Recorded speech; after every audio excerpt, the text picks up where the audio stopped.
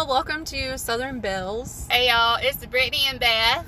So we're glad that you could join in with us today to listen. Again, if you're interested, you can follow us on Facebook at Southern Bells Faith, Food, and Fitness. And we hope that you enjoy today's episode. Hey friends, so today's episode is step 3 of the recovery progress. And step 3 says we made a decision to turn our wills and our lives over to the care of God. The scripture says, "This is what the Lord says. Cursed are those who put their trust in mere humans, who rely on human strength and turn their hearts away from the Lord. They are like stunted shrubs in the desert, with no hope for the future. They will live in the barren wilderness, in an uninhabited, salty land. But blessed are those who trust in the Lord and have made the Lord their hope and confidence. They are like trees planted along a river bank with roots that reach deep into the water. Such trees are not bothered by the heat or worried by long months of drought. Their leaves stay green and they never stop producing fruit. The human heart is most deceitful of all things and desperately wicked. Who really knows how bad it is? But I, the Lord, search all hearts and examine secret motives. I give all people their due rewards according to what their actions deserve." Jeremiah 17, verses 5 through 10. Wow, that's powerful. Step 3, we made a decision to turn our wills and our lives over to the care of God. Friends, as I'm reading through this scripture, it makes me think about the song, "I Shall Not Be Moved." If you're not familiar with it, don't mind my singing, but it goes like this. I shall not be moved. I shall not be moved, just like a tree that's planted by the waters. Lord, I shall not be moved. Where are you planting your roots? Are they planted in the Lord? You know, we have free will to make our own decisions. What considerations do we make before we take and decide upon something? Do we consider merely what our own minds and our wants and our desires are? Or do we consider what God would want, what God would will for us? Where have you put your trust in the past? And how does this decision in step 3 affect where you will place your decisions in the future and your trust? Trust almost always involves taking a risk. What is there that you do not trust? If you think about this, you know, it's hard. Our hearts become weary when trust has been broken. But God tells us in 1 Peter 5, verse 7, "Give all your worries and cares to God, for He cares about you." As you're going through this week and you're maybe working through this step, remember Psalm 25 to focus on as your prayer and allow it to guide you in your walk with God. What is one thing that you're worrying about right now that you could turn over to God? Today I took my youngest daughter to the doctor because her ear was bothering her. And as I was traveling, a couple of my cousins came to mind, and I stopped right then and there and I sent them voice memos with prayers. And I just wanted them to know that I was thinking about them and whatever they may be facing in that day, that God was with them. And I told my daughters how important it is for us to remember that even though we face things, that maybe there's someone out there right now thinking about us and also saying that quiet prayer either out loud or to themselves or just lifting your name up in praise. So don't forget, there's always those instances where you may feel like you're alone, but you never know who is intervening on your behalf. We know that if we're a child of the King, that Jesus is always seated at the right hand of the Father, intervening for us.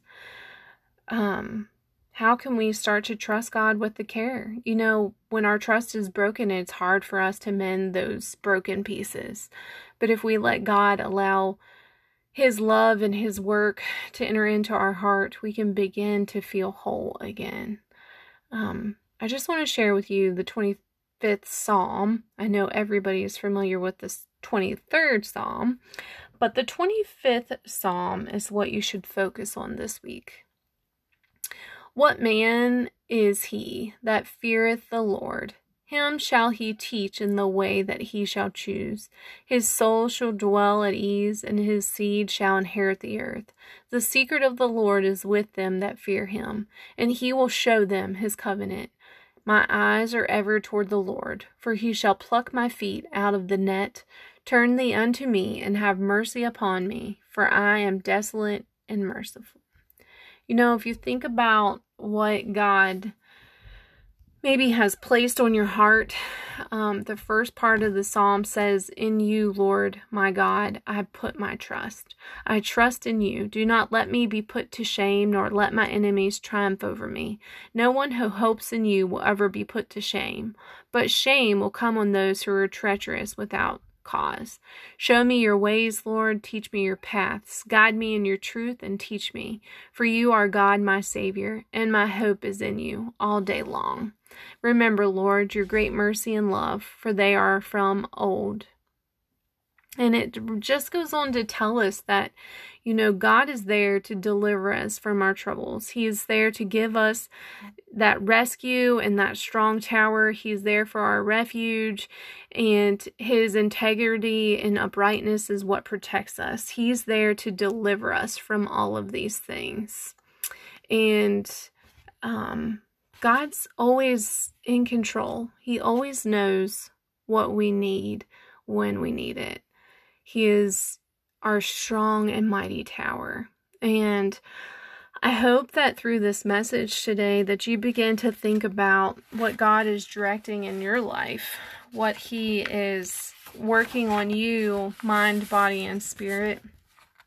Maybe you're learning that you like the appearance of being in control, but deep down you really feel like you're losing it. We have to be reminded of the steps that are in this process. Step 1, we admit that we are powerless over our problems and that our lives had become unmanageable. If you're in step 1, I want you to repeat this. I admit that I am powerless over this problem and that my life has become unmanageable. Step 2, I came to believe that a power greater than myself can restore me to sanity. And now, step 3, I have made a decision to turn my will and my life over to the care of God. Have you ever heard that phrase and that saying, let go and let God? Friends, frog, fully rely on God. He will never fail you. He will never break that trust. He will never damage that intimate relationship that you have with Him. Please, friends, if you're struggling today, just remember to make that decision to turn your life over to the care of God. Dear Heavenly Father, God, we just thank you for this great day today, Lord. We thank you for the blessings that you have given us, Lord, for your word, Lord, that is a light into our darkness, Lord. It is a promise into our souls.